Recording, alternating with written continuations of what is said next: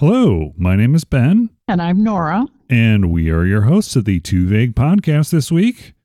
Nora, how's Chicago? Well, really cold today. Yeah. We didn't get as much snow as they said we were going to. You know, we were supposed to have a big storm, a snowstorm. Yeah. But there's not that much out there.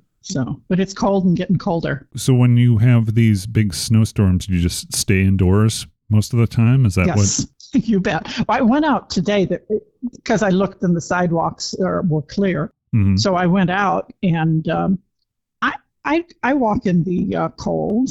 Yeah. But I had my earmuffs on. I had my gauntlets. They're new things. I have gauntlets that go under my gloves. They keep my arms warm. Are they called gauntlets? Or do you just call them gauntlets? Well, I think they're really called that, but I'm not sure. Because when I think of gauntlets, I think throw down the gauntlet. I think an actual, Yeah. Well, it's an arm piece, though, I think. Yeah. With the hand attached. But I'm the glove. When did you get removable hands? The bionic old woman. Yes, exactly. Like Luke Skywalker, but, you wouldn't understand the Luke Skywalker reference, but his hand was cut off. Anyway, go ahead. Oh, okay. So anyway, it was really cold, and I went out, and it was like really windy, and I walked, from Division to Oak Street. Yeah. And it was so freaking cold. So I turned on Oak, thought, well, I'd go the other. I couldn't. I went one building and had to turn back because it was like blowing wind. So I just went home. And you were trying to avoid the direction of the wind based on making turn. Yeah, that's one of the things with the way Chicago's designed. It's just a one big wind tunnel, and it doesn't really matter. Yeah. Yeah, you're right. Everybody says, well, this street's a wind tunnel. This street's a wind tunnel. Every east-west street is a wind tunnel. Yeah. North-south, I don't know. I got some north-south wind every once in a while. But let's start the show by asking you, Nora. Yes. What are you playing these days? Mahjong Dimensions. Okay. What is Mahjong Dimensions? Well, Mahjong tiles. Uh-huh. Only these aren't flat on a flat surface. They're a three-dimensional, and you can move them around, but you're still just matching things up. Okay. Except it's three-dimensional. Right. As you go, it's easy, and then it gets harder. Okay. Somebody tried to teach me real Mahjong, and it was insane. It was so fast and furious, and it doesn't have anything to do with matching tiles. It does not. I had a version of that on my Sega Master System back in the late 80s, early 90s, and it was called Shanghai. You organized the tiles on top of each other. It was sort of Right. It was solitaire using tiles. So you would randomize the tiles and then you would match them. When you would match them is when you would be able to take them off the board, thus exposing more tiles that you could match. Oh. So it was that kind of... I never played that. And what I've been playing, I just started... Similarly, I guess, there's a new game that was released on Apple Arcade called Pocket Card Jockey. Oh, that sounds like something we used to say about people who put their hands in their pockets. Men who put their hands in... They were playing pocket pool. Does that sound familiar? That does sound That's familiar. That's what it reminds me of.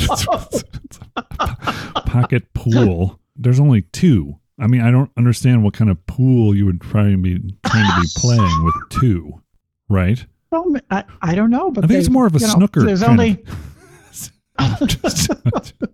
But when you talked about the pocket, whatever. Yeah. That's first thing I thought of. Pocket Card Jockey. I want to say it was originally on the Nintendo 3DS, but there is a version that just came out that was just released for Apple Arcade. It's basically solitaire. That's what it is. And the story is you're a character, whatever you name your character, who really wants to race horses. Uh-huh. But you're really bad at it. You try and get on the horse and you die. And then you're brought back. You tell your angel that the only thing that you're really good at is playing solitaire. So that's what it is. It's a combination horse race looking animated plus solitaire game. Okay. Yeah, it's very weird. I've just played the first training on it, and okay. But yeah, It's very weird. The humor is very quirky and Ah, it's very tongue-in-cheek, silly. I definitely like that. I'll let you know how it is because I know that you have an Apple subscription. Yeah. I haven't canceled it after 3 months. Like I said, I would. But that's part of the scam, man. Yeah, I know. And I'm not going to cancel the Apple TV until the 3rd season of Ted Lasso comes out. Okay. So, when's that going to be? You have those all bundled, right? It's called Apple One. That gives you a little extra saving space, and it gives you a little extra. You get Apple Music, you get Apple TV, and you get Apple Arcade, all for one price. Is the price more than $10? Yes. I think it's $15. Okay, well but then it's all the services. I don't want it. Okay. I don't need the music. Yeah. I have my own music. And so the TV and the arcade are just $5 each, $4.99 each. Yep. I think when you come out here for a visit, I will give you my controller. Ah. It's a SteelSeries controller. It's an older controller, but it does work with the iPads. It is recognized by the iPads and arcade. So an older controller for an older controller. Exactly. Wow. Yeah. It's amazing how that works out, yeah? Yeah. And I can't wait to make fun of you playing World of Demons.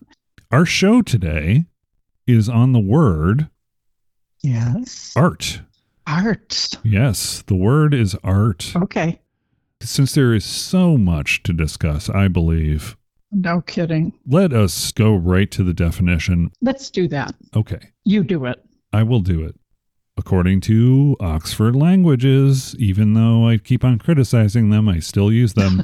With the word art, which is a noun, the expression or application of human creative skill and imagination, typically in a visual form such as painting or sculpture, produced works to be appreciated primarily for their beauty and emotional power.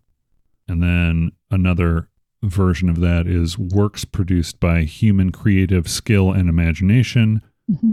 And another is creative activity resulting in the production of paintings, drawings, sculptures.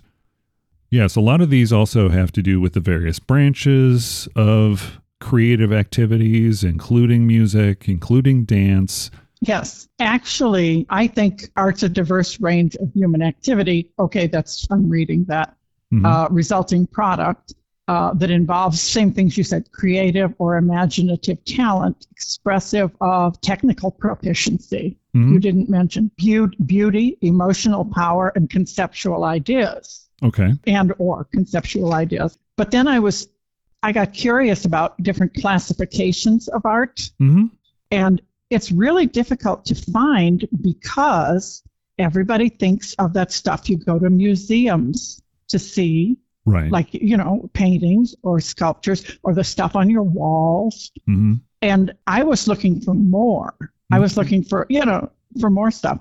And I found some things like 3 classifications of art, 4 classifications of art, which includes literature, painting, sculpture, and music. And I do believe literature and music are art, if it's good enough. Mm-hmm. And then I got to the 13 arts.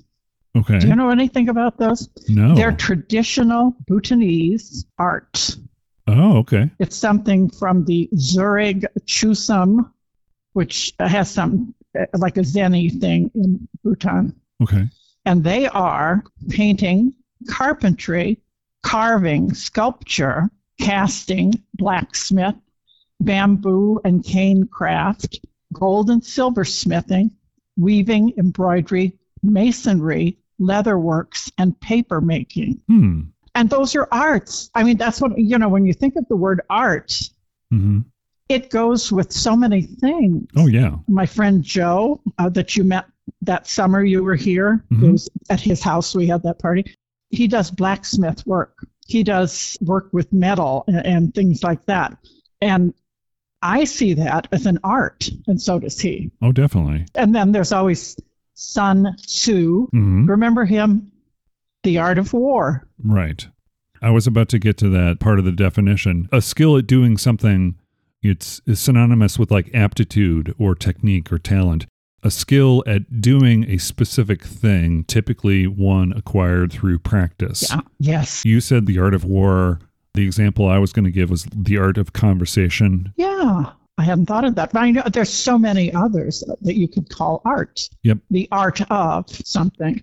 Another thing that I really liked in this same article, I think art, however you see it or define it, is subjective and relative.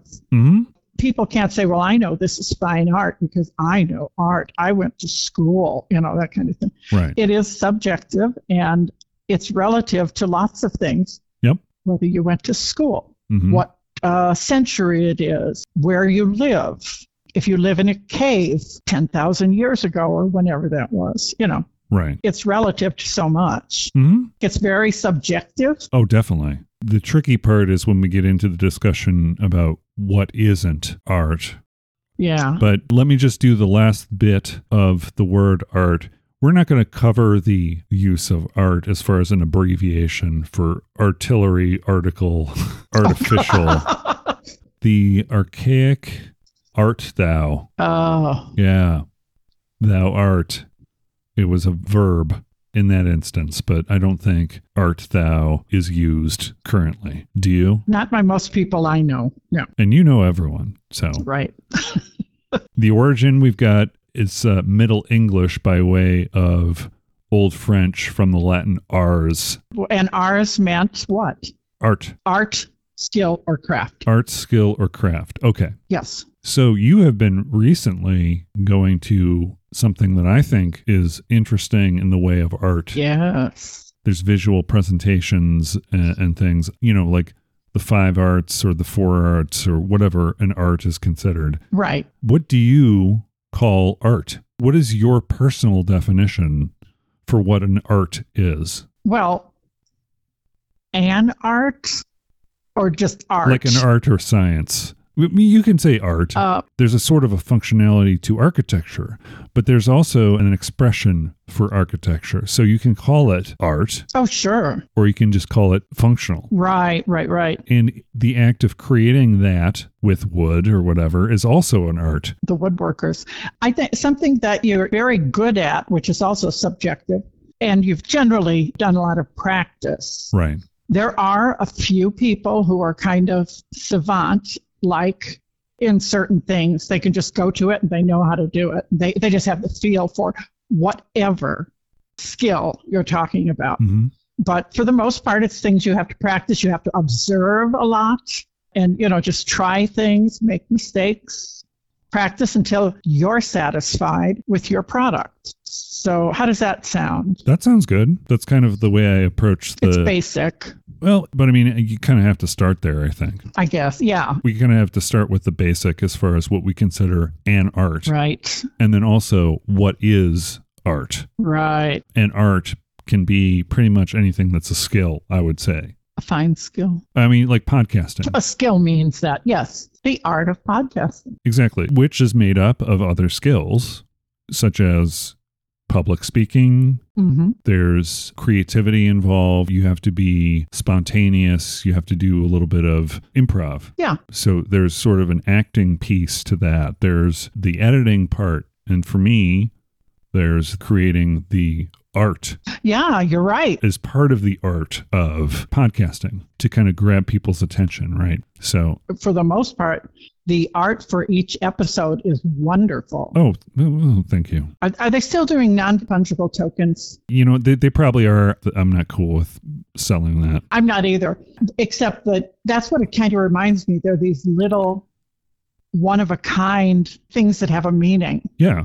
Your artwork. And the inspiration is sort of the episode. And so that it gives me, and this is just more of a personal sort of aside. Right. But I really enjoy doing the artwork for every show because it's something where I can be creative, but I'm still under a deadline and I've got to come up with an interesting idea that references something in the show. It doesn't have to, but it's kind of inspiration that I have to figure out. There's a time limit to it. I got to get it out. But at the same time, it's a good exercise to be inspired by something that you wouldn't necessarily, like it's very difficult to be inspired. I don't know if you've ever felt that. Yeah. You do crocheting and beadwork and all sorts of things like that, yeah? Knitting. And beadwork. Yeah. Yeah. I know that is art. Yeah. Yeah. So when you do that kind of art, if you're following a pattern, is that art? Interesting. Okay, whenever I knit, I follow a pattern. Right. Otherwise, nothing would get done unless I make a scarf, which is you decide how wide it's going to be, and then you keep knitting it for as long as you want. Right. So that has to be a pattern for me. Jewelry, I look at my beads, I look at my findings, I think, let me make a bunch of bracelets. What would be good? And I dig around, and that is creative for me. Yeah. Doing jewelry is creative. Now, I have done a couple things off patterns because I liked them. Right. And so I ordered a pattern for them. But then what I always do is some little twist on it the next time I might make it. Right. Do something different. But for the most part, I do what I feel like doing. If you feel like doing a pattern, that's fine. And if you feel like just picking out pretty beads. I think some people, when they talk about art, one of the things that people who read comic books, not that you would know this, there is someone who does inking. Someone pencils it, and then someone comes by, and it's not always the same person, inks it. And some people think, oh, that's just tracing. You've got the drawing itself, which is sort of the framework, but you still have to put flourishes, and you still have to fit what the narrative is, and you have to put in action and paint emotion, and you know what I mean? It's not just as easy as saying you're tracing that. Or it's like a coloring book. Exactly. When you're a kid, okay, color in the lines there. Yeah. Look, I'm doing art. Exactly. Well, but I mean, there's a skill there, right? Oh, there sure is. Yeah. But I'm not saying. Were you ever? No, I'm not good at what people normally consider art. I could stay in the lines if I really tried. All the things that are natural to so many people are not natural to me. Okay, so give me some examples of that. I mean, because you say what normal people think of as art. What is that? Drawing a picture. Drawing a picture. Just drawing a picture. Let's, something simple. Okay. And I can draw a picture. Every once in a while it comes out so people can tell what it is. Okay. Yeah. But I don't have my arm doesn't have the right movement. I don't have the control of the movement as much as I would like for art. Okay. It's just, so that's an example. We're not just talking things like limitations due to your fine motor correct skills. It's just it's been like this since I was 3. Yeah, right. Okay. In the 50s, paint by numbers were real popular. Right. Because the president at the time, Eisenhower, loved to do them, so they became real popular. Mom bought us each a paint by numbers. Okay. And of course, your father did beautifully. Tom, of course, also did beautifully. And Nora's paint by numbers, for God's sake. It's getting it in the lines, Nobody said anything about mine except your dad. And he said, yeah, it reminds me of an impressionist painting. It's really good. Yeah. So that kind of gives you an idea. Maybe Tom was inspired by Dad doing that when he called my artwork modern. He referred to it as modern art, which, I kind of, I would do all sorts of patterns, and I do sort of tribal looking things, and I would, express myself emotionally. And he said in the oil-based pastels on canvas too. I mean, there are some somewhat, some realistic elements, but most of them are sort of very stylized. But he called it modern art, and the first thing that popped into my head, Jackson Pollock. Yeah, Jackson Pollock. Right. He threw it on the floor. He had his canvas on the floor. Yeah. And he walked around it. Yeah, and he blew his nose in it and stuff, or I don't know. Whatever. Well, I don't know if he did that. Marcel Duchamp might have done that. But so you were insulted. Yeah, I was. But then again, at that age, I was insulted by a lot of things I probably shouldn't have been insulted by. Because modern art is such a general category of art. Right. Truthfully, your stuff is everything I've seen is modern art. Yeah. In that it's not classical art, Renaissance art. Right. It's not cubism. It's not surrealism. It's not pop art. No. So yeah. It's one of those. It's a modern art that's okay. I wouldn't be insulted by it. Yeah, I know. My first response to that was basically, and Tom didn't care, but it was basically he does artwork too, but he's very technical. He likes to, do the thing and reproduce it and see if he can reproduce whatever, right? Okay, yeah. That's his focus, it seems like, the technical side of it. Okay, let me tell you. That is one of the subjects I want to talk about. Okay. At some point. Yeah. About Tom and representation. Okay. And I don't mean he has an agent. He used to. Okay. But, well, I can understand your, at the time, that's one of the things that's relative about art, time and the person in time. Yeah. I have this philosophy of art, and there's three main ideas or philosophies about art. Can I go into this now, or were you still? Go into it. I was just going to say with the Tom thing, it's like, I was telling him, it's technically great. You reproduce this. It's great, but I don't feel anything. I've seen that cover to the National Geographic before, or I've seen that thing before, right? Yeah. It wasn't, there wasn't anything that made me feel something, whereas my stuff does. That's interesting. Well, in the philosophy of art, one of the ways is art as representation or mimesis. Plato's word is mimesis. Okay. All right, we could call it mimesis, but let's call it mimesis, which means copying or imitation. Okay. If you think back, emotion doesn't have to be part of it. Mm-hmm. The art that I've talked about, technical beauty, emotional power, or conceptual ideas, so it doesn't have to be. Up until 1800s, middle of 1800s maybe, which is when Impressionism started, I think, was representative art.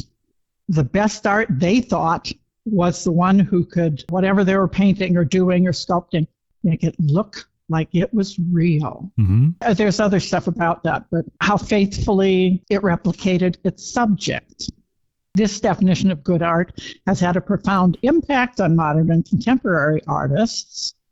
Of course, I'm reading. It leads people to place a high value on very lifelike portraits, such as those by the great masters Michelangelo, Rubens, Velázquez, and so on, and to raise question about the value of modern art because it's not realistic. So, but it's just, that's what most art was up until around middle of 1800s. They were copying things. Did they copy them from nature? Did somebody sit for the portrait the whole time? Right. Did they do landscape and just get something done in one sitting? Mm-hmm.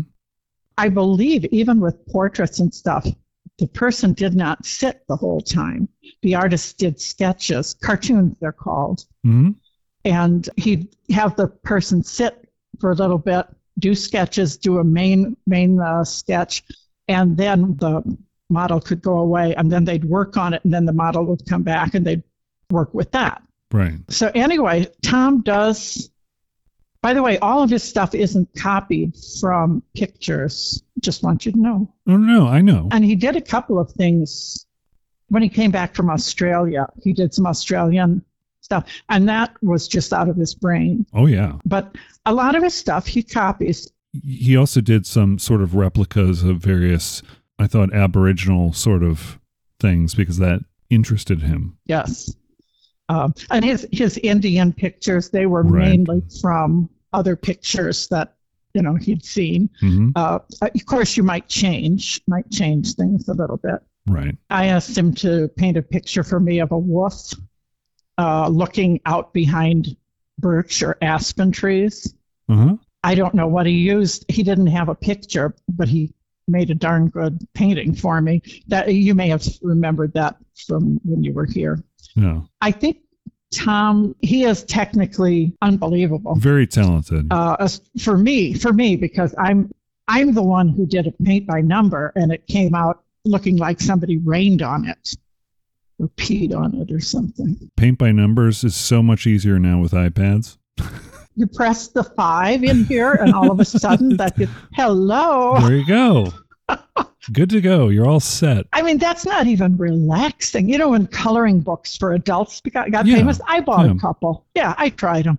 Yeah. They were relaxing for about 2 pages. Okay. Yeah, because people but at least your arm's moving. Yeah, people do that kind of thing for, not to get into video games too quickly here, but there was a game that I was playing that basically you're doing sort of a painting by numbers kind of thing. You do the paint is applied to the canvas, but it stays within the lines. So you don't have to worry about keeping it within the lines. Oh, okay. And I'm like, well, okay. What's the point in that? That's just kind of, but some people find it relaxing. Right. Some people like those coloring sort of brainless activities kind of thing. I guess. Well, I like it if my hand's moving. You know, I can feel pressure and stuff. So, but that's just me. Sorry, back to what you were saying about the philosophies of art.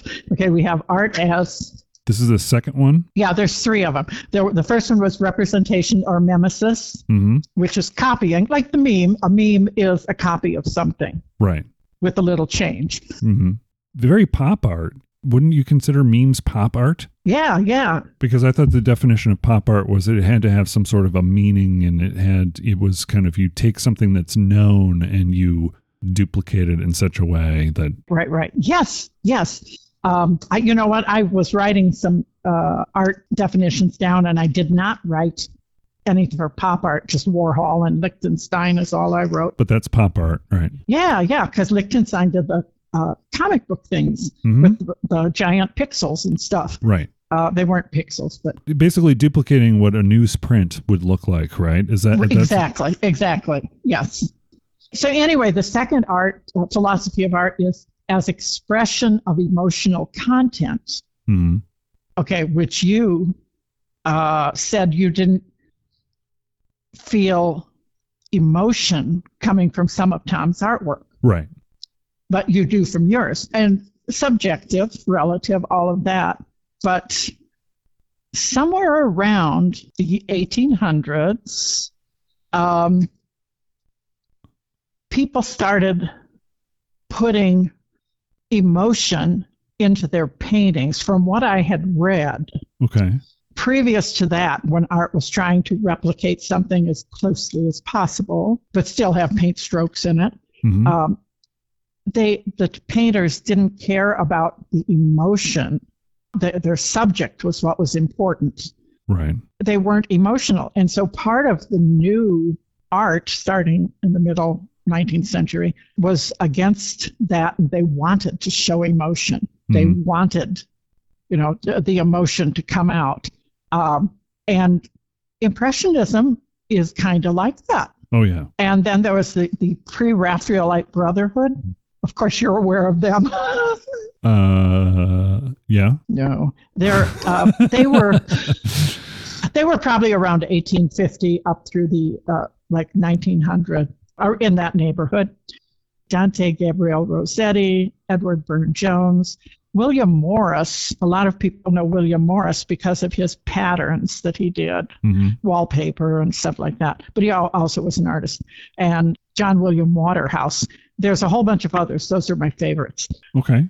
Their art, it evokes, I wish I could show pictures. Yeah. It evokes so much. One of them is June with the flaming hair or something like that. Right. It's a picture, a woman, and it's just her, and she has this bright red hair, and she's looking at a rose or smelling a rose.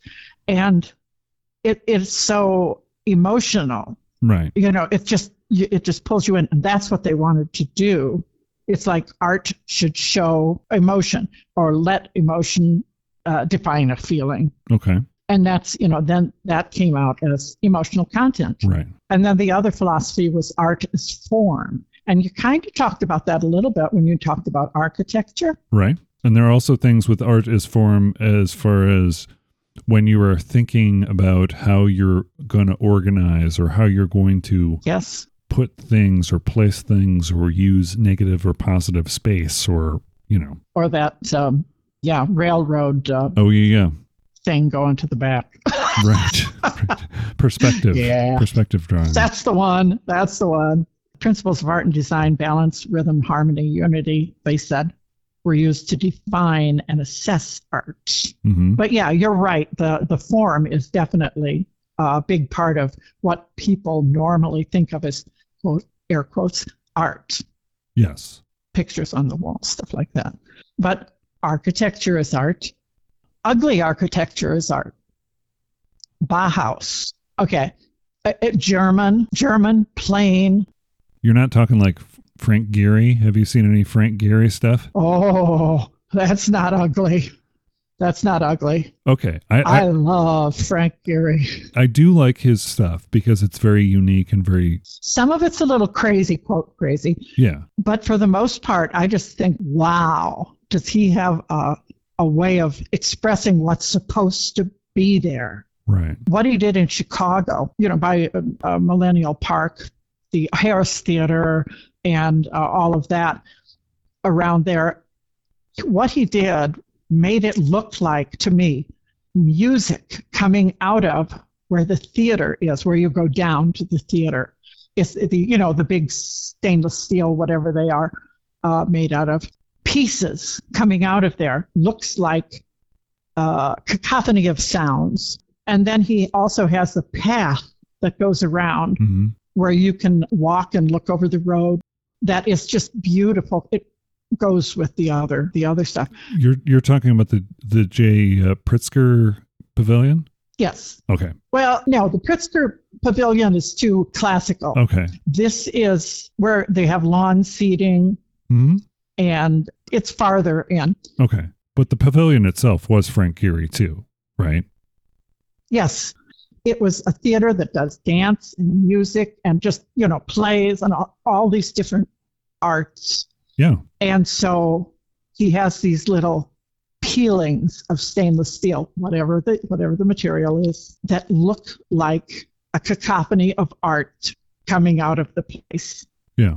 That's my interpretation. Cacophony of sound, you mean? No. Cacophony of art. Yeah. Okay. Dancing, theater. I mean, it looks like sound. That's what I was getting at, is kind of, Yes, it does. And that's what all of them, unless they have a meme a mime, a mime in there. Yeah. There's going to be. And then he did one in Panama City. He did something, it's like a children's museum or something for children. Right. And it's different basic colors, squares of this basic color and that basic color, and maybe secondary colors are in there too. And it's something that kids would look at and go, oh, wow, that is so, and they'd go to it and they'd want it. So I think Gehry has the art of making things to their purpose. Louis Sullivan coined the maxim, form follows function. A rationally designed structure may not necessarily be beautiful, but no building can be beautiful that does not have a rationally designed structure. Now, what are your thoughts on that? I don't know what he means by rationally designed.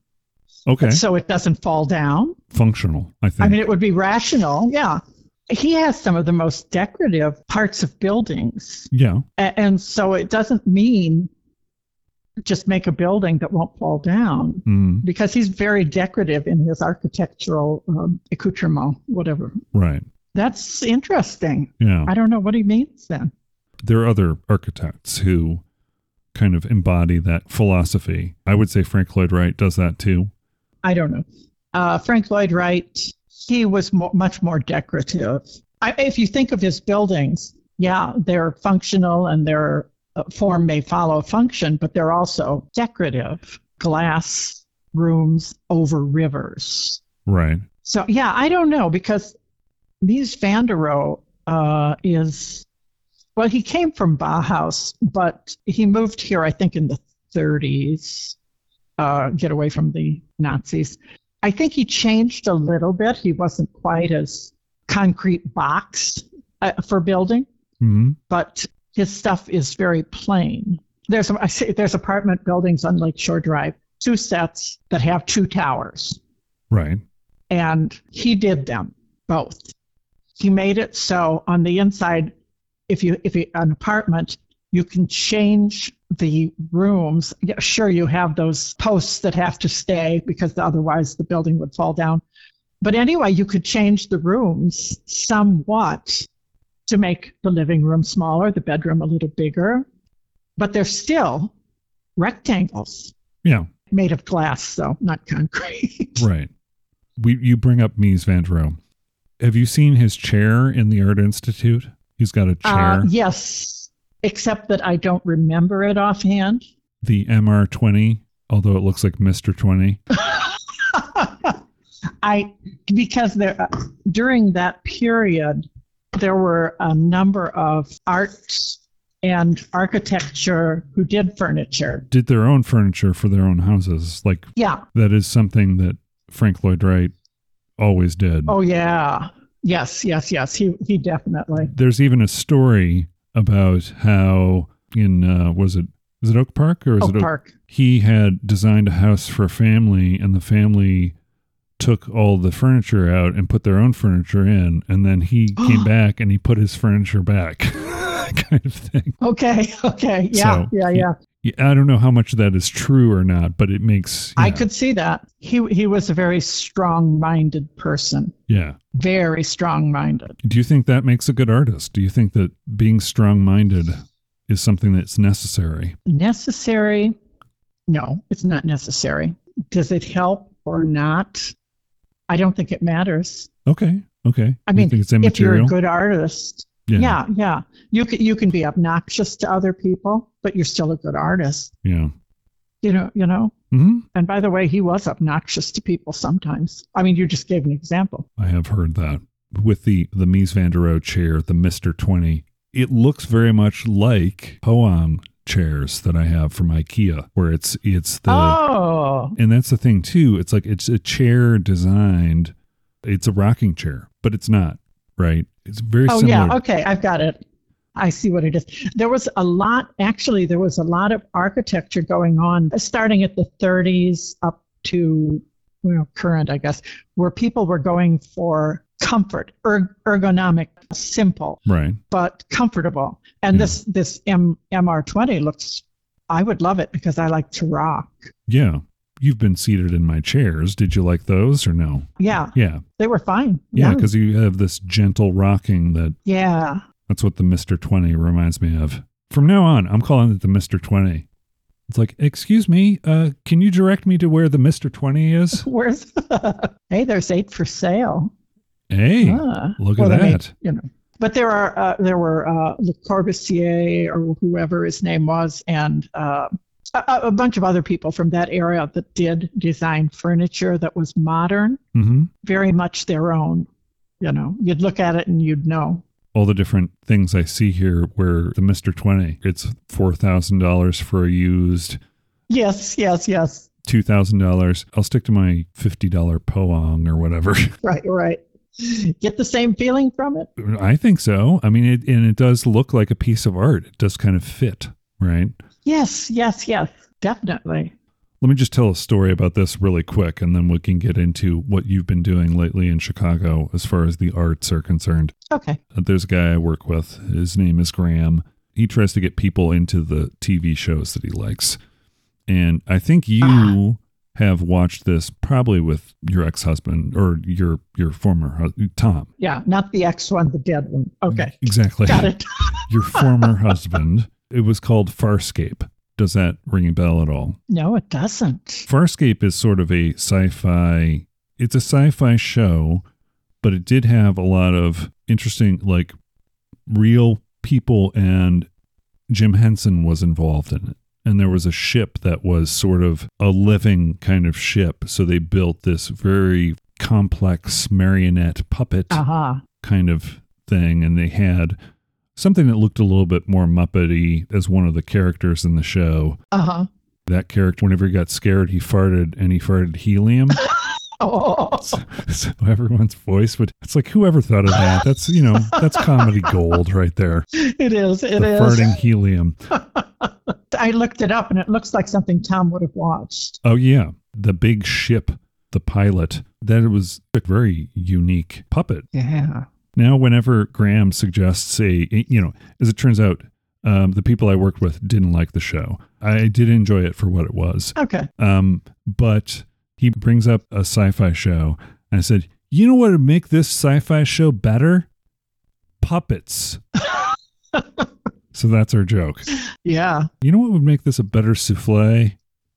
Puppets. Puppets. Yeah. Well, hey, the Swiss chef puppets you were talking about. You've been seeing puppet shows. Anne and I, we have an international puppet fest almost every year. The pandemic took a couple of years out. Right. And I've been to most of them, parts of them. They have so many different shows to choose from, but it's puppet. They're all puppet shows. Okay. Now, don't think marionettes. Don't think somebody's hand up somebody's body and, moving their face. Right.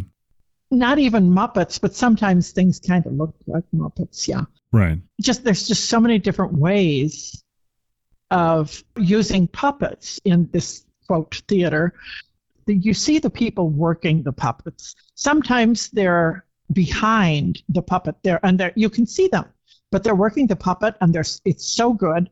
You're into the character, and you just forget about the guy, standing behind working it. There's just so many different ways. Oh yeah, we saw Moby Dick. We did see Moby Dick with puppets. And you and I mentioned Muppets. Right. And I mentioned it to Anne.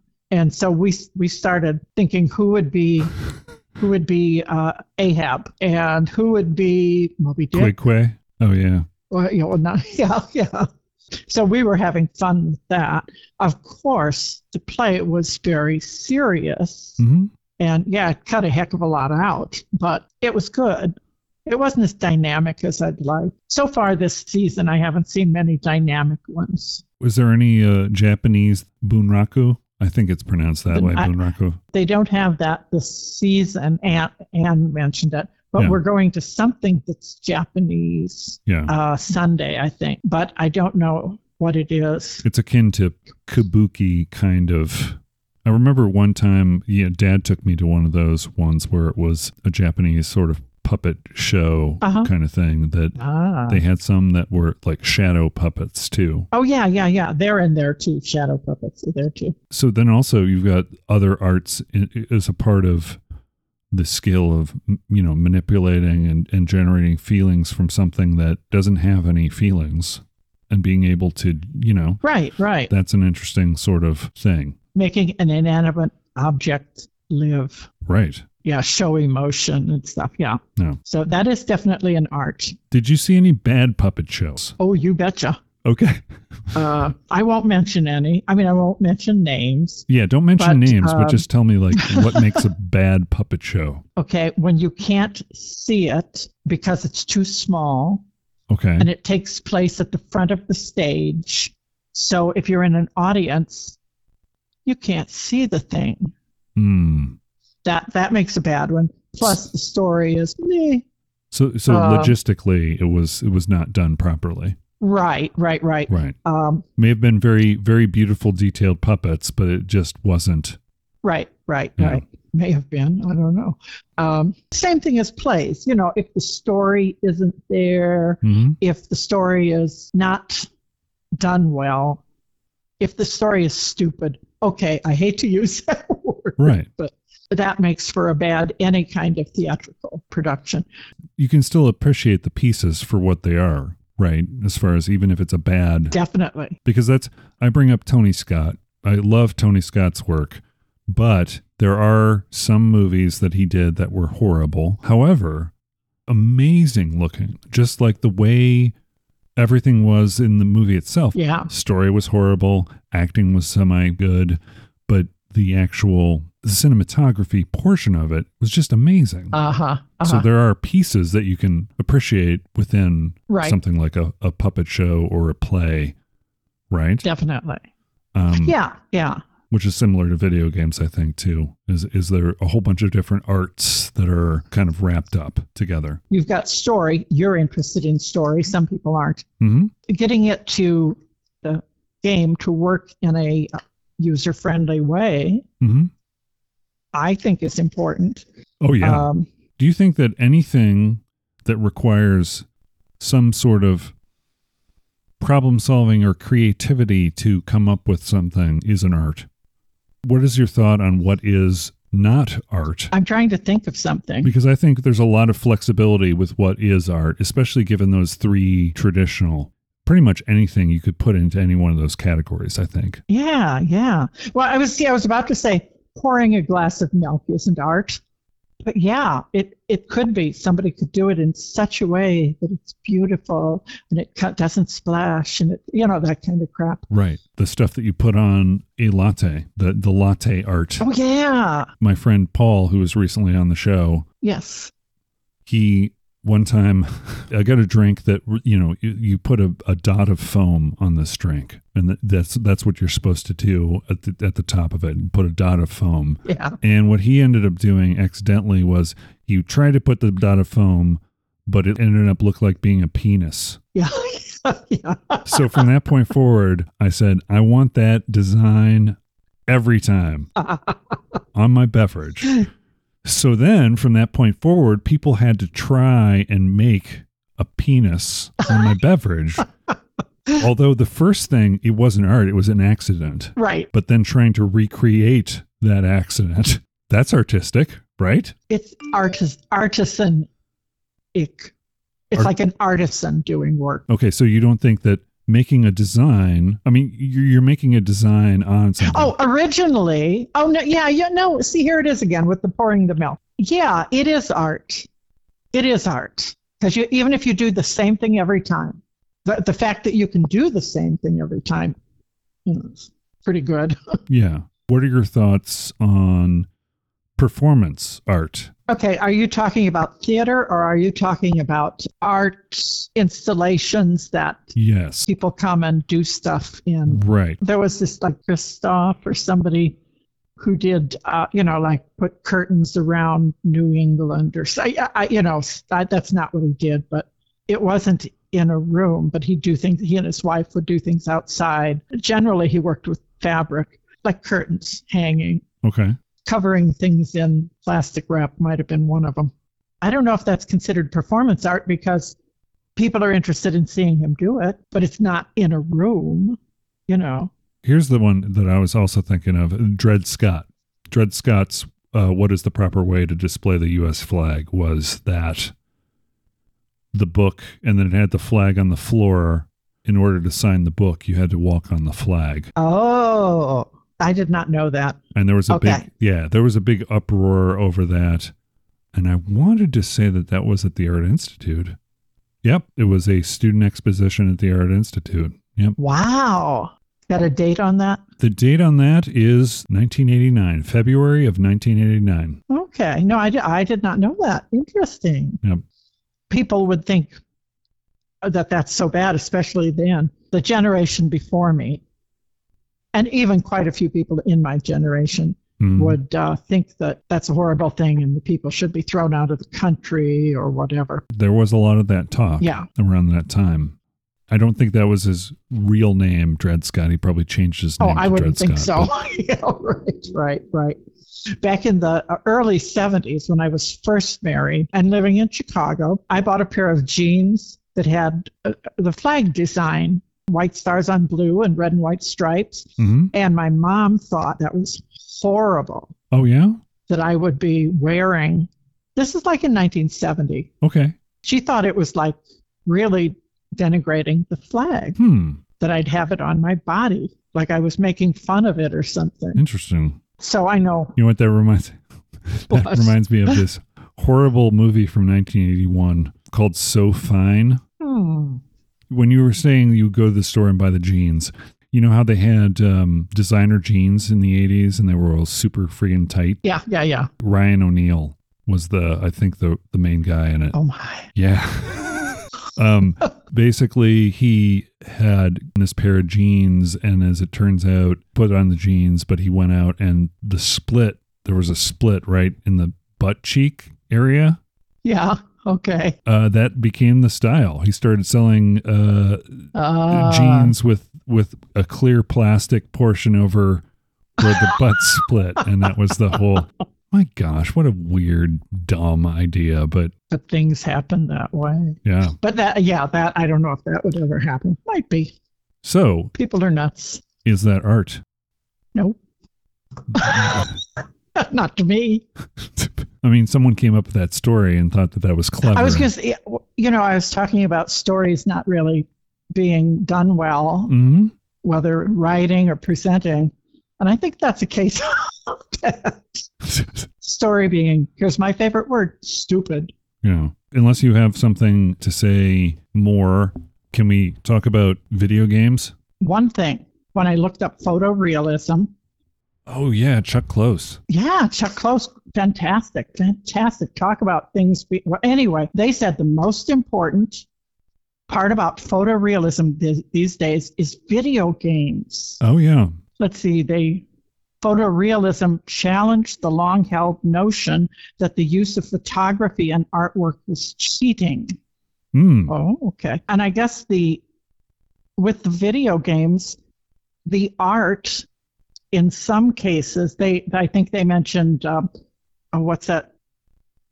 Grand Theft Auto, that's it. They mentioned that and how cars got better and you could see them, but now they're working on things that it's going to look like a video of it. That is a stylistic choice. Some games do have that.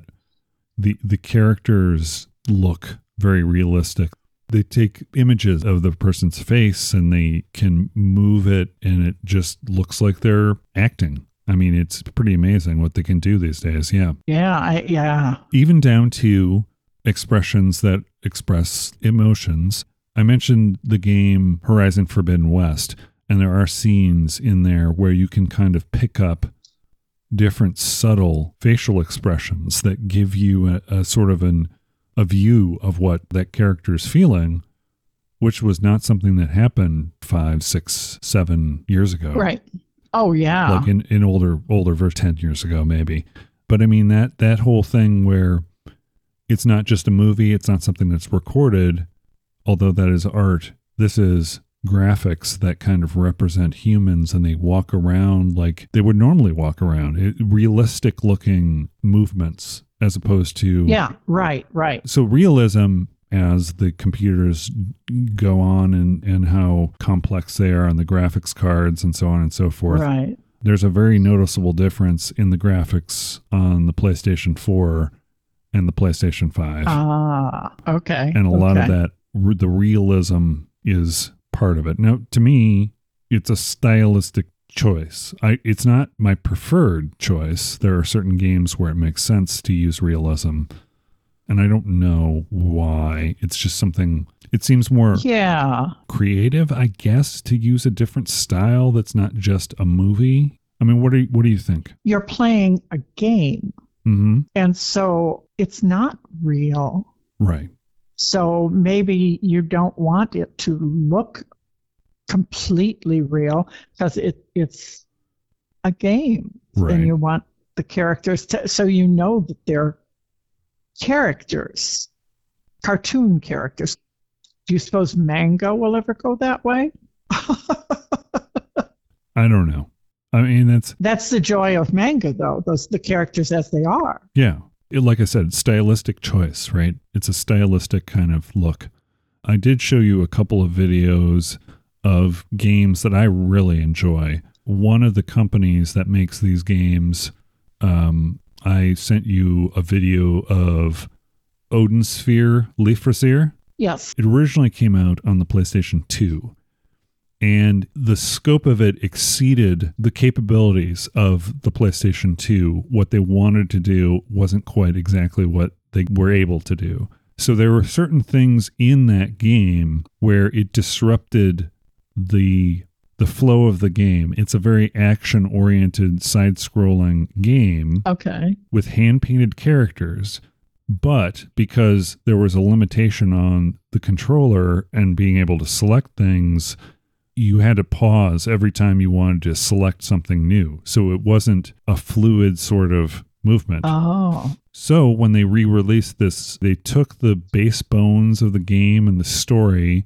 They added a little bit more, but it was relatively unchanged. In fact, you can play the original version the way it was on the PlayStation 2 and see how much of a difference there is. That's included in the game. Oh, but the new version is so much better. It's like, this is what they wanted to do from the get-go. It seems like that.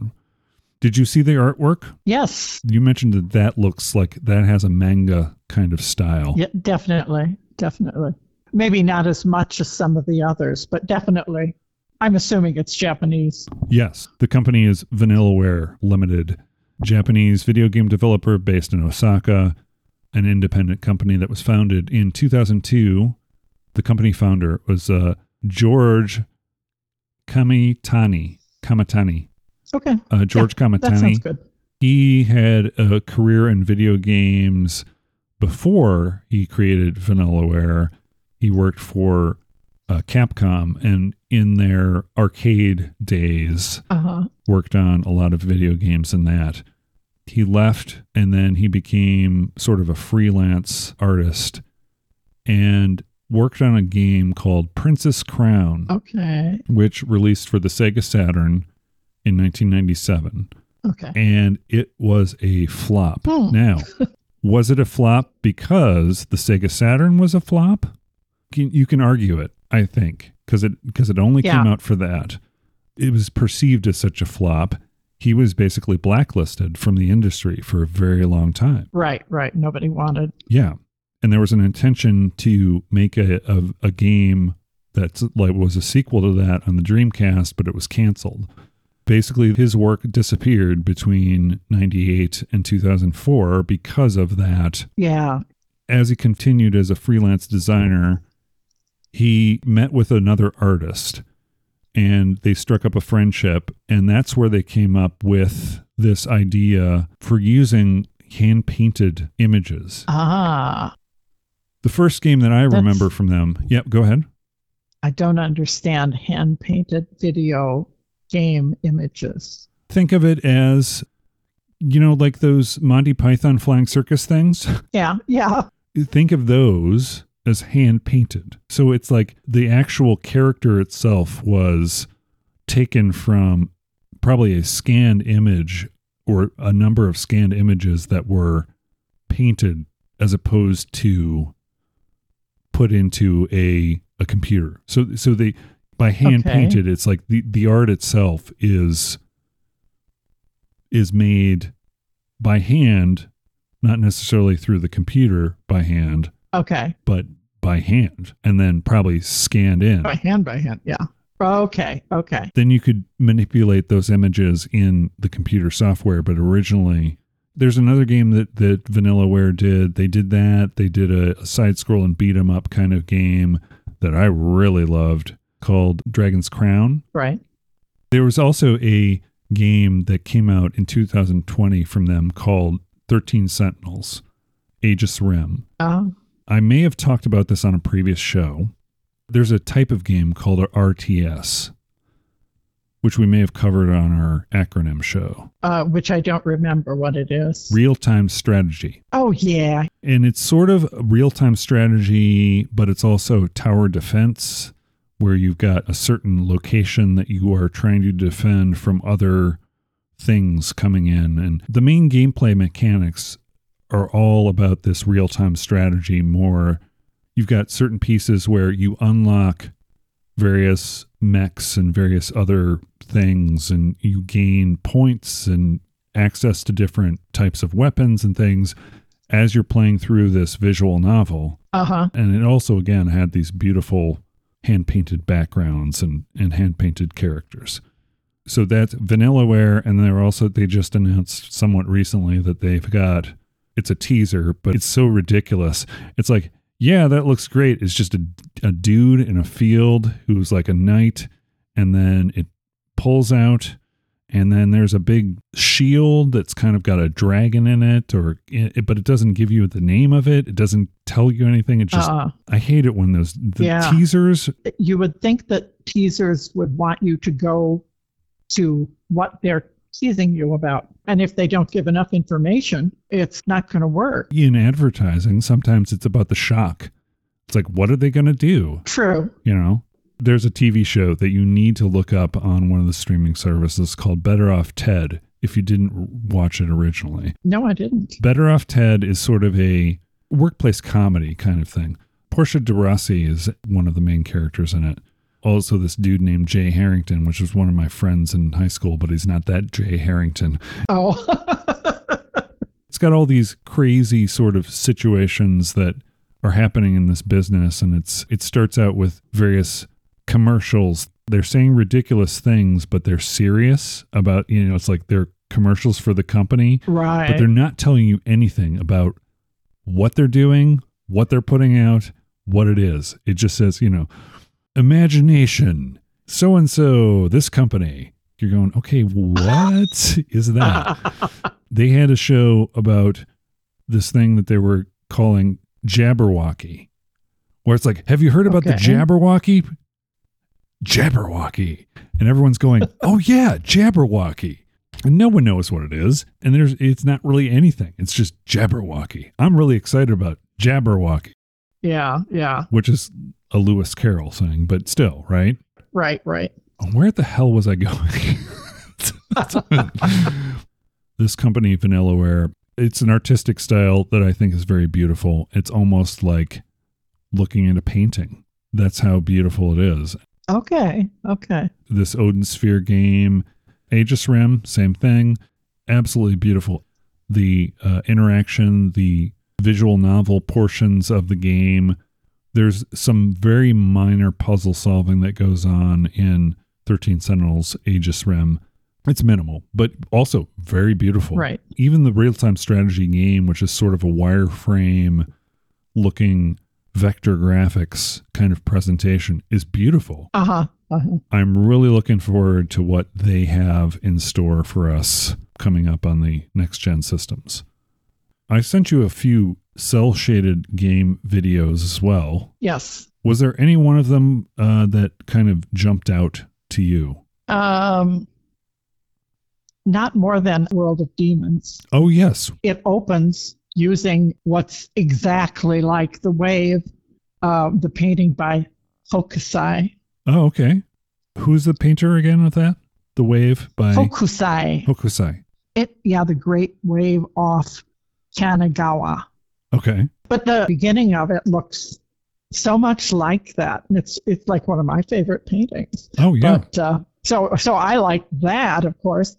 And they do have a lot of Japanese stuff in here. Writing on the walls, houses that look like they might have paper walls. Mm-hmm. And that's kind of interesting when you're not in a field of ribs. Right. With skulls around. Right. With all those crazy things that you got to fight. Yeah. Something that looks like a giant nose. And it's like, well, I'm fighting this thing. It's a demon. Okay. All right. Well, fine. Right. But yeah, here's the other thing too. If you look at, it looks like it's on paper. So if you look at the background, like when it's on the screen, it's almost like it's on parchment. And so the way the things are moving, it moves in such a way that it looks really unique. Like if you were to look at a painting and if that painting just started moving, just like animated itself. Yeah. So it's got a very interesting look that way. Yeah, I see what you mean. Yeah. It was really cool. And when I get you your controller to use for Apple Arcade, you will be thoroughly confused. Okay. Yeah, I know. But it is beautiful. It's beautiful to look at. So also another one of those things that I know we talked about on a previous show, cel shading. Yes. Are you familiar with what cel shading is? Well, you've explained it to me. But at my age, you need to explain it to me again. Well, okay. And then I'll go, oh, yeah. It's a way of representing three-dimensional objects in such a way as to make them look two-dimensional, where you use chunks of color. Okay. The shading is what makes it look more like a cartoon. Okay. Games try and use things that are shaded in such a way that can look like cel-shaded graphics. But the key part is when you have an animation that is the shadow itself It's like the sun is shining and it casts a shadow. But as people move, as things move in the background, Right. the shading changes. Yeah. That's what makes an actual cel-shaded game. Okay. A lot of other people don't think so. It's the comic book look.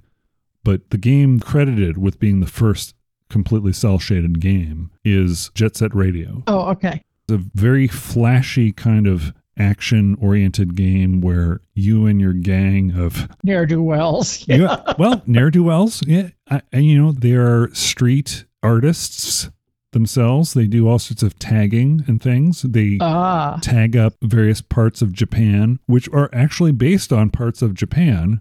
Shibuya, Sho, and Tokyo To. These are areas in the game. Okay. But they represent iconic areas. Okay. It is the first game that used that as a style. And since then, a lot of other people have used that style. One of the more contemporary, domestically designed games, Borderlands 2, a lot of people don't like the style of Borderlands 2, which is a cel-shaded sort of thing. But it's very much, you can totally tell a Borderlands game because stylistically it looks a certain way. So cel-shaded is a stylistic choice as long as it fits in with the context of the game or the feeling of the game. Like that whole thing with Jet Set Radio, which is about these street punks who are trying to take over the territory and rescue the listening public from an evil radio guy or whatever. Okay. There are interesting things where you pick up tags and you do things to make your tags part of Japan.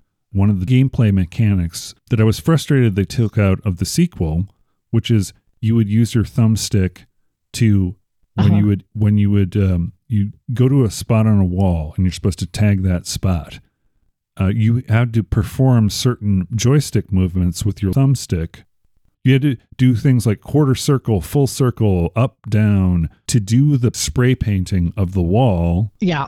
You wanted to string them all together and not make any mistakes, and you got a higher score. But while that was happening, there were people chasing after you and trying to stop you from doing what you were doing, so you could be interrupted.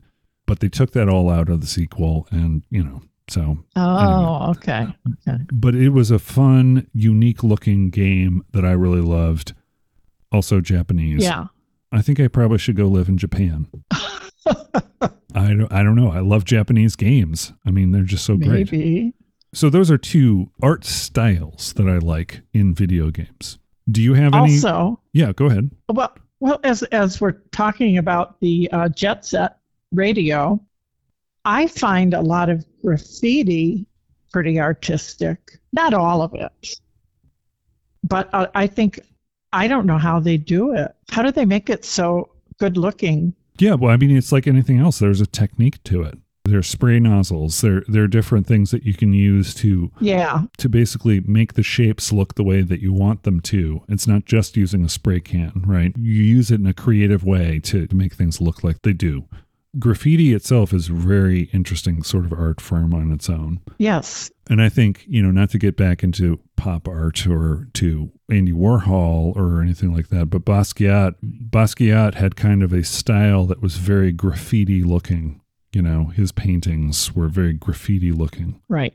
But anyway, your closing words on the word art, your words of wisdom. Art is truly in the eyes of the beholder, to use old cliches or whatever. Mm-hmm. Who are you to say that is not art? And so much of it has to do with time. Mm-hmm. Something that's very expensive at one time won't be later. Does it make it art if it's expensive? It's all subjective. Yeah. And there's so many things art can be. Exactly. It's like we could talk for hours and hours and hours and hours. Oh, yeah.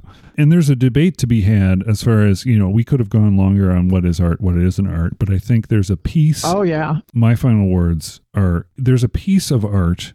Part of it is balancing various artistic elements. But the balance of those artistic elements, as far as video games are concerned, is an art in itself. Yeah. But each piece can be a piece of art. Right. You can talk about things like your Jackson Pollock, where if someone thinks that that is, or that evokes an emotion in that person, right. I don't personally think it is art. However, I'm not the person Right. who is perceiving that art. Yeah. So as you said, subjective. Part of it is the intent, but also part of it is what does it evoke in the viewer? Yeah, I agree. And so create your art and don't be ashamed of it. Well, Well, I mean, if you enjoy being ashamed of your art, fine, I guess. it's an art to be ashamed. I've been using that art for decades. Yes, the art of shame. Ashamedness. Yeah, right. Nora, thank you so much for joining us on this week's episode on the word art. I loved it. Me too. It was Thank great. you. On that note, thank you for joining us on this week's episode of the Too Vague Podcast. My name is Ben. And I'm Nora. And we've been your hosts. Have a wonderful night. Bye. Bye.